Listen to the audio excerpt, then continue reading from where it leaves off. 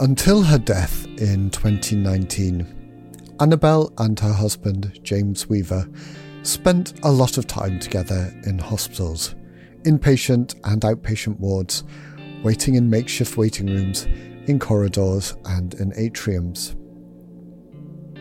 Now, while you and I might notice the way things in that hospital looked, James and Annabelle noticed the way in which it sounded.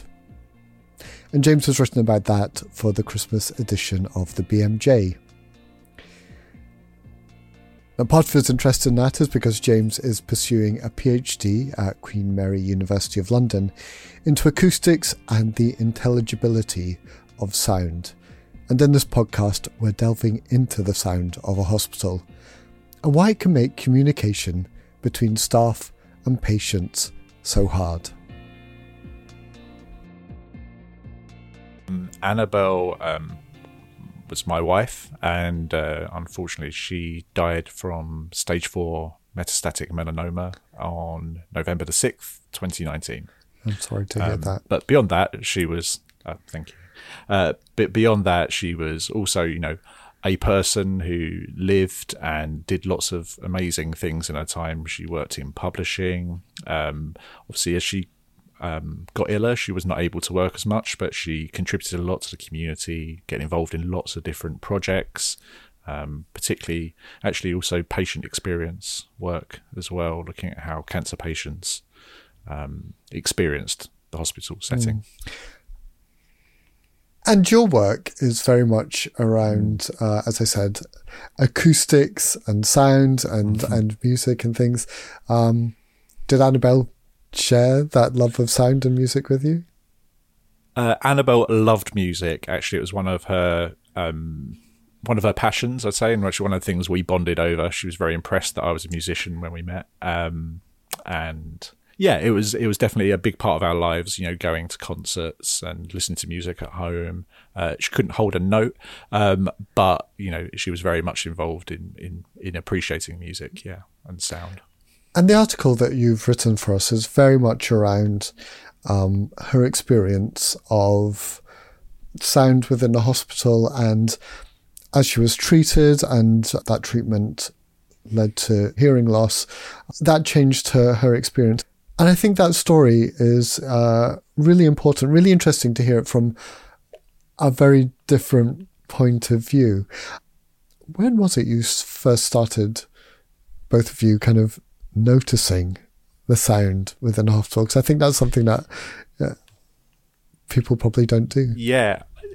I mean, I think it's something that, for me personally, I've been interested in sound for, the majority of my life. And my PhD work is actually about how reverberation affects musical performance and expression. But before that, what I was really interested in was how sound and acoustics in different large spaces like shopping centres or hospitals particularly actually affects people's mood and their emotion. So I was always aware of it, and this sort of thing I used to talk to Annabelle about before I began my PhD. And it was when we started spending a lot more time in hospital waiting rooms, and the particular place I always think of is in Bart's Hospital, where Annabelle was treated, and the waiting room for cancer was actually in the large atrium. So if any of the listeners know that space, it's a very modern space, quite highly reverberant actually. In fact, at one point my supervisor and I were thinking about hosting a concert in there to sort of showcase the acoustics, mainly because I'd spent quite a lot of time there, and so had my supervisor for a different medical reason. But Annabelle and I really noticed that, and it was also not just the kind of the reverberation or the acoustic of the environment, it's actually the background noise, the bleeps, the whirring and things like that. And there was a particular point I remember in it was 2015 where Annabelle spent about a month in hospital after a reaction to some medication. Didn't go very well, and she was fortunate enough to be in a private room because she was quite poorly at that time, but it was still incredibly noisy. And she used to complain about the the noise in the middle of the night, the bleeping of the machines. As patients and their partners or their family, you're not supposed to know how to switch off the bleeps on various machines. But, if you spend enough time in a hospital, you know which buttons to press to make a drip stop buzzing when it's finished and so on. So I think those are the times we really started noticing sound. And as someone who's interested in sound, I was particularly fascinated by the different tonalities of the beeps. Some of them are actually quite musical, and I think contribute to the soundscape of a hospital and how you orientate yourself. So let's have a little think about that soundscape. And it's really interesting talking to someone who thinks about this in a kind of musical way, because what we've been talking about are some perhaps quite low frequency, constant rumbling sounds. Yep. There are some higher frequency, sounds that are designed to attract attention, alarms and things like that. Beeps, which are constant and, will be going on all night. So could you describe for us from your point of view what that soundscape in the hospital is like?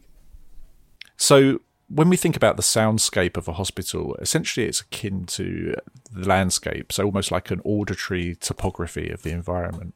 And in the literature, there's lots of academic literature written about this, particularly by Schaefer, which I reference in the article.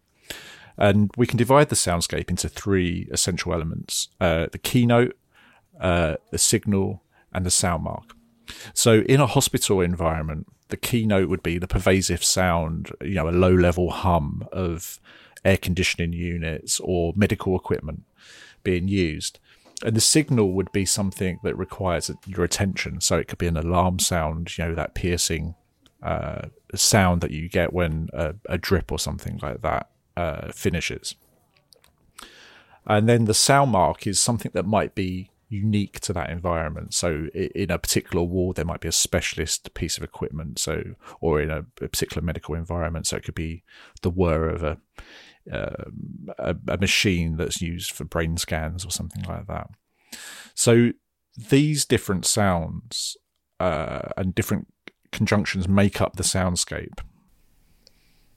Now, another thing that happened to Annabelle as her treatment went on was that she progressively lost her hearing, and that changed the way, obviously, she perceived that ambient soundscape that we've talked about in hospital. Yeah. But beyond that, it changed your ability to communicate with her, and suddenly that soundscape, instead of being a background thing, became much more sort of problematic in that communication. As Annabelle's hearing deteriorated, the prevalence of sound became more important, actually, to us.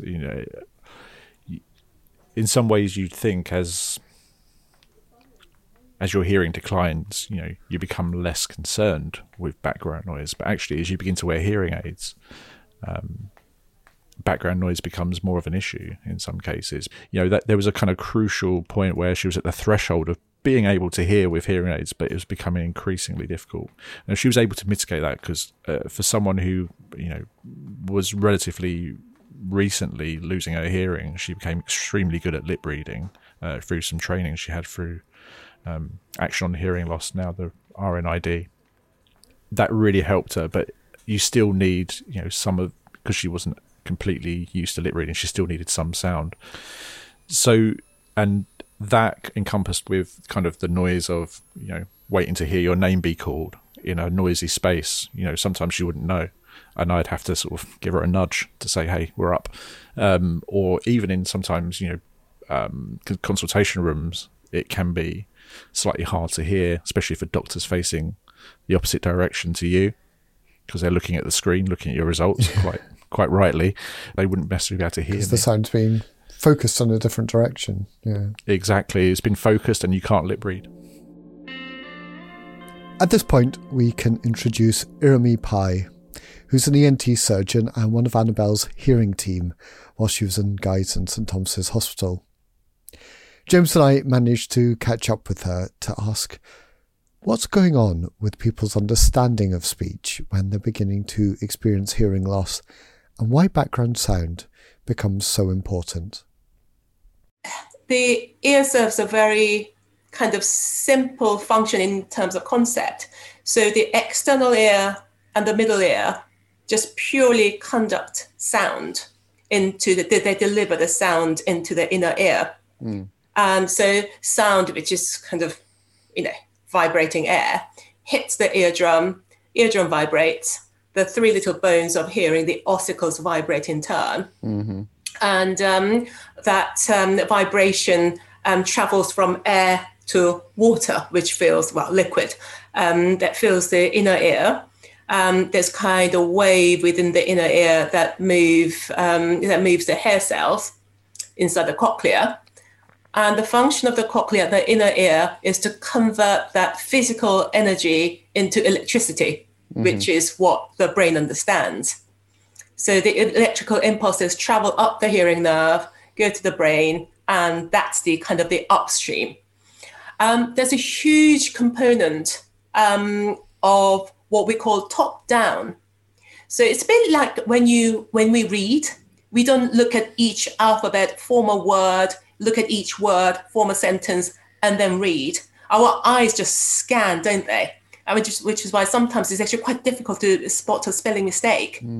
Or even if it's badly punctuated, you just kind of know.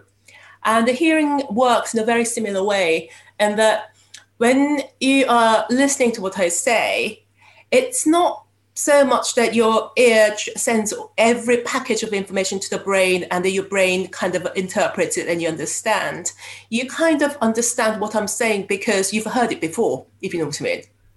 At this point, Irmi pointed us to research from the University of California, Berkeley, which illustrates her point really well, and they've given us permission to use it in this podcast. Did Sean catch that big goose without help?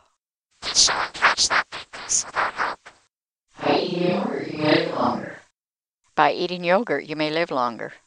By eating yogurt, you may live longer. A toothpaste tube should be squeezed from the bottom. So your brain can do a bit of the work to fill in the information that you're, even if your hearing is attenuated and you're not getting it as clearly. Absolutely. We describe it as filling in the gaps. So you catch certain keywords and your brain kind of fills in the gap and mostly correctly guesses what is being said to you. The problem with that, there are two things. I mean, it's a good thing because it helps you function. Two problems is that one, it's a huge amount of effort because you're constantly having to kind of concentrate and guess what's being said to get it correct. And the second thing is, because of that, people don't realize that you have got significant hearing loss, even when you do, because you're guessing, and when you guess wrong, if they don't realize how hard your brain is having to work to maintain that listening and maintain that conversation, sometimes a lot of the times people get kind of frustrated with you and say, "Oh, what's the matter with you?" And it's just making me think, James, you were saying that when Annabelle was starting to lose her hearing before she had a cochlear implant, that very much was her experience. It was exactly that experience, yes. So one of the things you were talking there is about expectation, essentially, and it's actually a very similar thing we have in music as well, and how we understand how music works. It's a concept of expectation and long-term, short-term memory, rules of seven and segmentation. And when Annabelle was losing her hearing, I mean, obviously you met her quite a few times around that time, and quite often we'd go to things where people wouldn't realise that she was actually completely deaf before the cochlear implant, because she was very skilled at lip reading and inferring a meaning, because she acquired her hearing loss at a relatively sort of like developed age. I think she was 35 when her hearing started to go. So yeah, she would definitely be able to lip read and infer what was happening in the conversation. But there were times when people would suddenly realise that she was profoundly deaf. And that was quite often some way into the conversation. And I mentioned that in the article, actually. Yeah, and it's making me think that anticipation, that your brain kind of has to know what's being said to fill in those gaps. And in a situation in a hospital, when perhaps you're having some technical aspect of your diagnosis or treatment being explained, and there are new concepts in there, new words, that must be, does that make it hard for your brain to actually do that work of filling in the gaps? And so, for example, when we try to explain things to people very hard of hearing, there will be new, exactly as you say, new concepts, new words, new phrases. Quite often we have to do a mixture of talking, but also typing at the same time. I remember that vividly. and another thing, another kind of difficult thing is there's a big difference between detecting sounds and comprehending complex speech signals. So that a lot of people with hearing loss, before it gets to kind of the severe to profound range, the thing that goes first is the clarity and resolution of speech. So you've heard this person's voice. You know this person is talking to you. You've heard that fine, but what's missing is the clarity. And then people are saying, well, are you, in certain cases, they get told, you're not paying attention. Are you being dumb? Or I know you've heard my voice. I know you're talking. I'm talking to you. So why are you not understanding what I'm saying? So there's a big difference between hearing and listening, if that makes sense.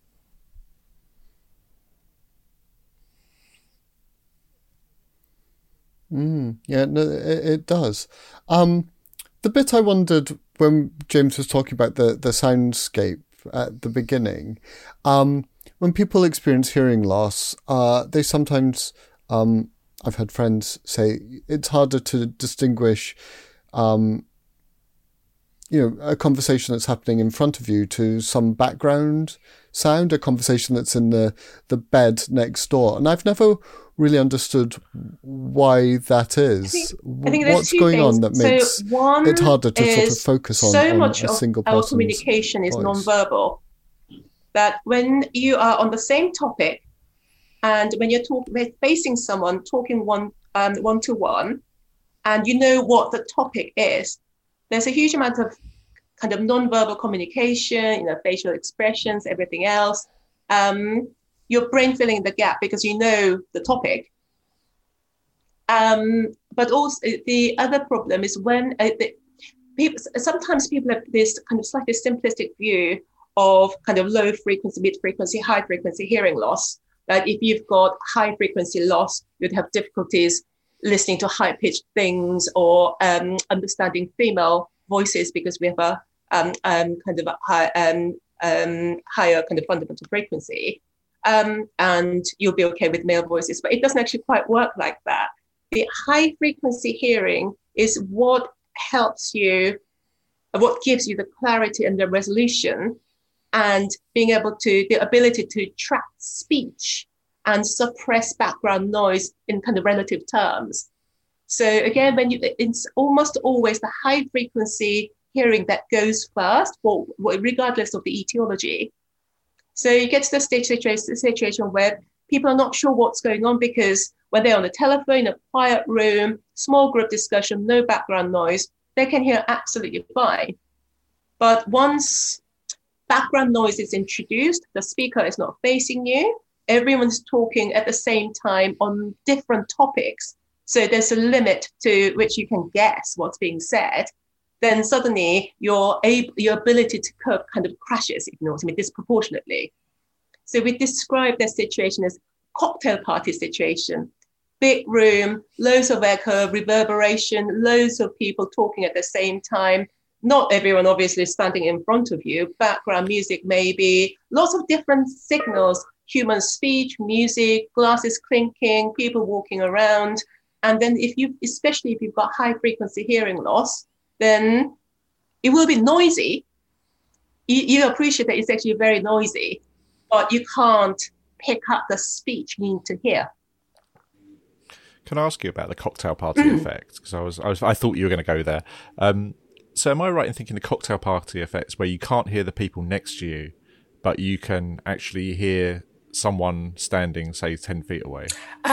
Might be able to hear 10 feet away, but you might be able to make out. You might not be able to make, you probably won't be able to make out. So you can still your hearing can still be disrupted by a noise that is 10 feet away because you can hear it. But there might be a person standing kind of 2 feet away, but slightly off center, talking to you, but you might not get it. So the kind of sound that James and Irmi were talking about there, that could be the sound of someone conversing in the next bay on a ward, but it could also be the echoey sound that's so common in hospitals. James and I also spoke to his friend Arthur Luis Nunez, who's an acoustician, and he works on the acoustic design of buildings, including hospitals. And we talked to him about how sound and space interact to make understanding of speech difficult. And we'll hear from Arthur after this from the BMJ's Christmas Appeal. Hi, I'm Sabine Goodwin, the coordinator of the Independent Food Aid Network, or IFAN. IFAN is the charity that the BMJ has chosen for its annual appeal this year. IFAN supports a range of emergency food aid providers operating across the UK, including over 400 independent food banks. Their work has never been needed more. IFAN also campaigns and advocates for the systemic changes that would reduce the need for charitable food aid in the first place. You can find out more about our work and support us through our donate button at www.foodaidnetwork.org.uk. Thank you very much indeed for your support. And back to that interview with Arthur, talking about reverberant sound.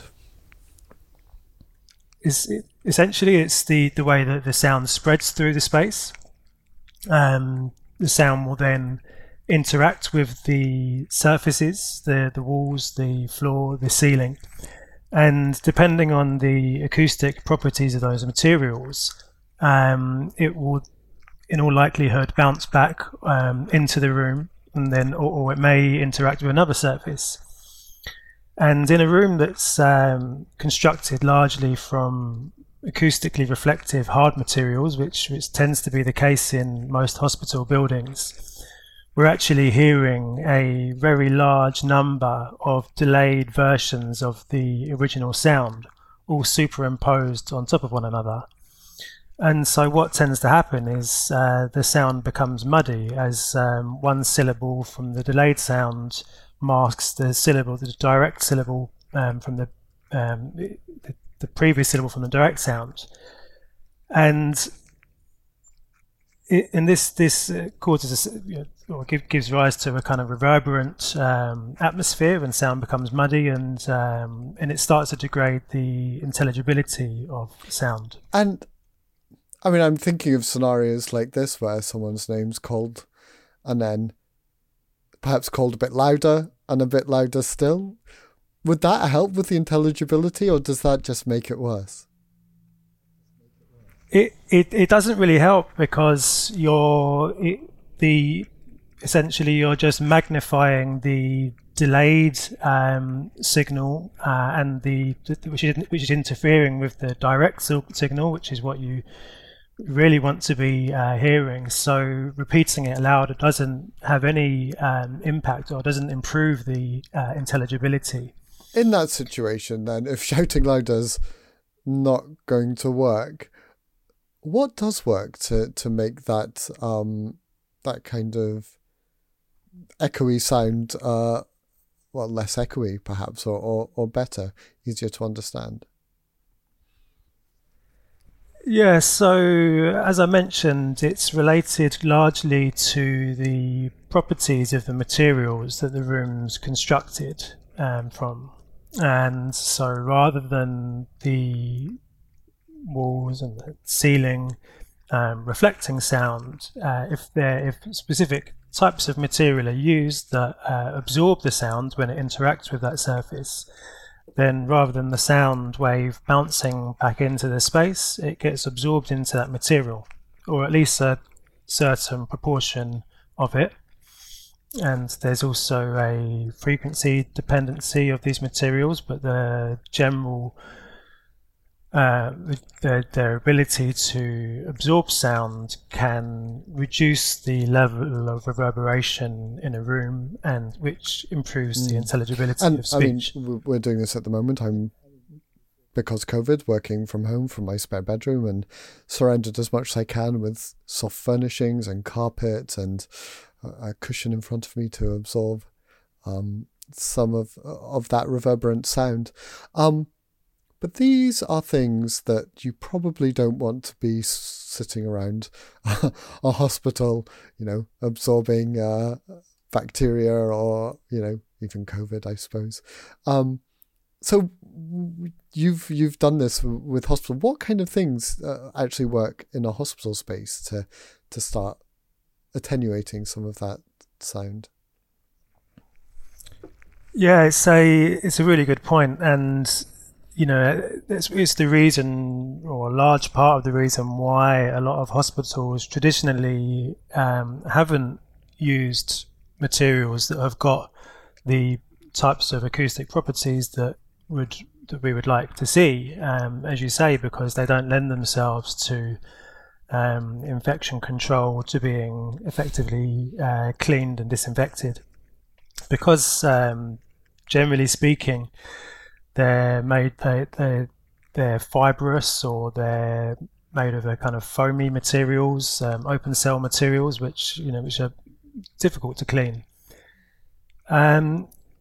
So in more recent years, products have been developed specifically for use in hospital environments and other environments where hygiene is really critical, which are designed to be cleanable, so they can be wiped down. And generally speaking, on the whole, these tend to involve encapsulating the fibrous material in a very thin film that can be cleaned, and it has a minimal impact on the acoustic properties of the underlying material. Thinking like all those 1970s plastic sofa covers on everything. It's that you wouldn't. You could barely see it. It's they don't kind of have that sort of shiny appearance, but yeah, that's it. In a sense, it is effectively covering a soft material in a very kind of thin plastic film, and that's the general approach that these materials take. One of the things that we particularly found, and Annabelle mentioned, and I noticed as well, was when you're on a ward with multiple people, there's lots of crosstalk. You have blinds to protect your privacy, but actually doesn't protect you much from the noise of people around you. So that was something as well that particularly, if you're trying to sleep, trying to have a private moment, it can be quite difficult. So the separation is visual, not necessarily and that sort of sound privacy, Arthur, is that a kind of a thing that you've been thinking about in terms of acoustic hospital design? Yeah, I mean, that's one of the really critical issues, and one of the real challenges acoustically in hospitals is the question of privacy, acoustic privacy. Because by necessity, there's lots of occupants within a given space, lots of beds, and large numbers of bits of equipment all making noise, and they're just generally places that are full of activity. And so it is a real challenge, and part of the answer to that lies in the materials similar to the ones we've just been discussing, because one of the effects that they have is they help to control the extent to which noise spreads and propagates across a space. So rather than reflecting off a wall or a ceiling back down to a bed, the sound's absorbed. Clearly it doesn't completely address the issue. It reduces the spread of noise, but it's actually quite an effective part of the strategy. Now, there is, of course, the direct sound and the using acoustically absorbing materials and finishes is going to be part of the solution. But as James was saying, curtains that draw around that really do nothing effectively in terms of attenuating noise and stopping the propagation of noise. So it is not really a particularly common solution, but as a sort of interim step between having fully separated rooms and having a completely open plan ward, one approach that people have looked at is to use dividing partitions that are solid, and they just separate one bed from the next, but they're still open at the front. So there's still a relatively open plan arrangement, but these are much more effective than curtains at reducing the spread of noise from one bed to the next. So Arthur, that reverberant sound is one thing when people are beginning to lose their hearing. But James, you said that Annabelle had some hearing aids to help treat that hearing loss, but those hearing aids came with their own set of problems. Actually, Annabelle particularly found that when she was wearing hearing aids, that alarm sounds were particularly harsh. It was slightly less so with the cochlear implant, I think, because she actually adjusted to the cochlear implant extraordinarily quickly, I think, if I remember correctly. But the hearing aids, because her hearing was deteriorating quite quickly, I think it's fair to say. There's a constant adjustment, and high frequency sounds, very piercing alarms in hospitals and things like that were causing quite, in some cases, discomfort, but actually masking kind of the information that she needed to receive. And that was pretty tricky, sort of, when you're, as we've discussed before, waiting for your name to be called in a very highly reverberant waiting area, or even actually in the audiology clinic at Guy's and St Thomas's, she couldn't often hear her name being called because there was other sounds going on that were essentially masking speech. And another thing about this kind of piercing alarms and things being very uncomfortable, there's also a concept of what we call dynamic range. So everyone has kind of a dynamic range in their hearing, even a normal hearing person. So there's that bit at the bottom where you can start detecting sounds, and the sound gets louder and louder, and you get to the level where it's comfortably loud. And then you bump up the sound even more, it starts actually getting uncomfortable. And we all do it when we're walking on the street and siren goes past, and you think, oh, that actually physically hurts my ears because it's gone above your comfort loudness. Unfortunately, you'd have thought that if your detection starts here and it starts getting uncomfortable here, and your hearing drops, the whole range should kind of shift together. So before, if 90 dB noise was uncomfortable for you, and you've lost about 30 decibel hearing, and that level will shift also down to shift up or down, depending on how you look at it, to 120. But unfortunately, it doesn't work like that. So the dynamic range kind of starts narrowing generally. So the sound signal has to be louder for you to detect. But when you get the uncomfortable level doesn't rise together. So you've got a very narrow range in which you have to negotiate so that it's amplified enough for you to detect, but it's not amplified so much it starts getting uncomfortable. And in some cases, you have to bump up the amplification for you to hear, but the threshold at which it starts getting uncomfortable actually drops. So before, when your hearing was better, you were probably okay until when the sound signal was until about 80 dB. But now, paradoxically, your hearing is getting worse. You input sound at a sound level of about 65 decibel, which is quieter, it's already hurting. And that makes hearing aid fitting very, very tricky. But with the cochlear implant, but hearing aids are amplifiers. So they're all digital, you can pick up frequencies, but they're basically, in simple terms, making things louder. With the cochlear implants, it works in a completely different way. So the implant is taking over the role of the cochlea, and the processor converts sound into electrical impulses. So you've just taken over the whole thing. So cochlear implant doesn't amplify. It is a completely different way of hearing. It is like a electricity generator, I suppose. I think one of the things that I've been thinking about is actually how those sounds become normalized in the environment. So, you know, the bleeping of a particular alarm, if you hear it all day as someone who works in that space, you don't become completely you don't become completely sort of inured, I think that's the right word, to it. I'll say that again. You don't become completely inured to it, but you know, it will become part of your low level kind of sound. It'll actually start fitting into that kind of baseline soundscape that I mentioned before.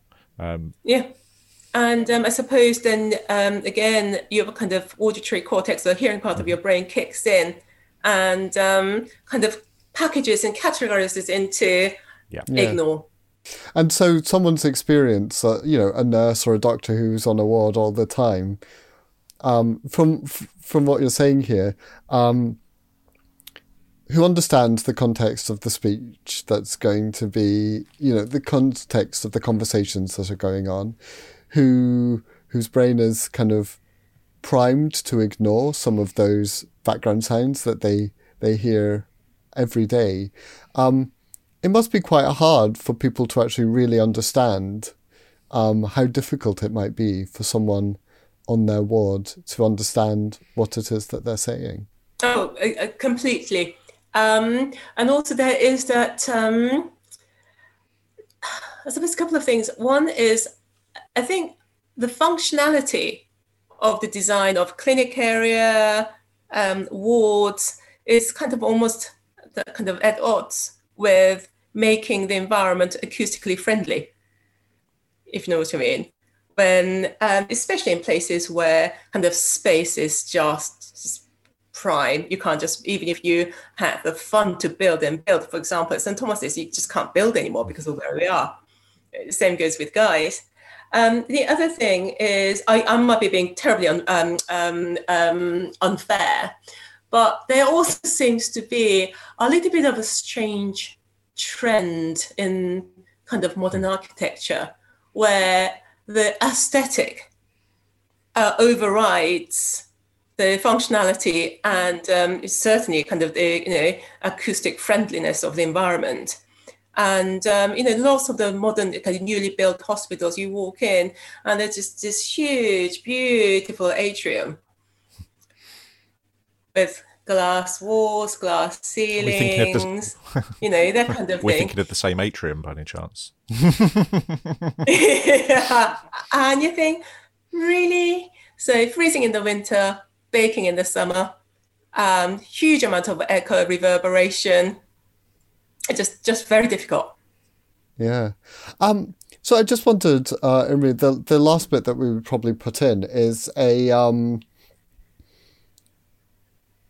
as an audiologist who helps people like Annabelle hear better whilst they're in hospital, do you have any tips for clinicians, doctors, nurses who are treating someone with some hearing loss about how they can do their best to help that person understand, when they're being spoken to, what's going on? I think,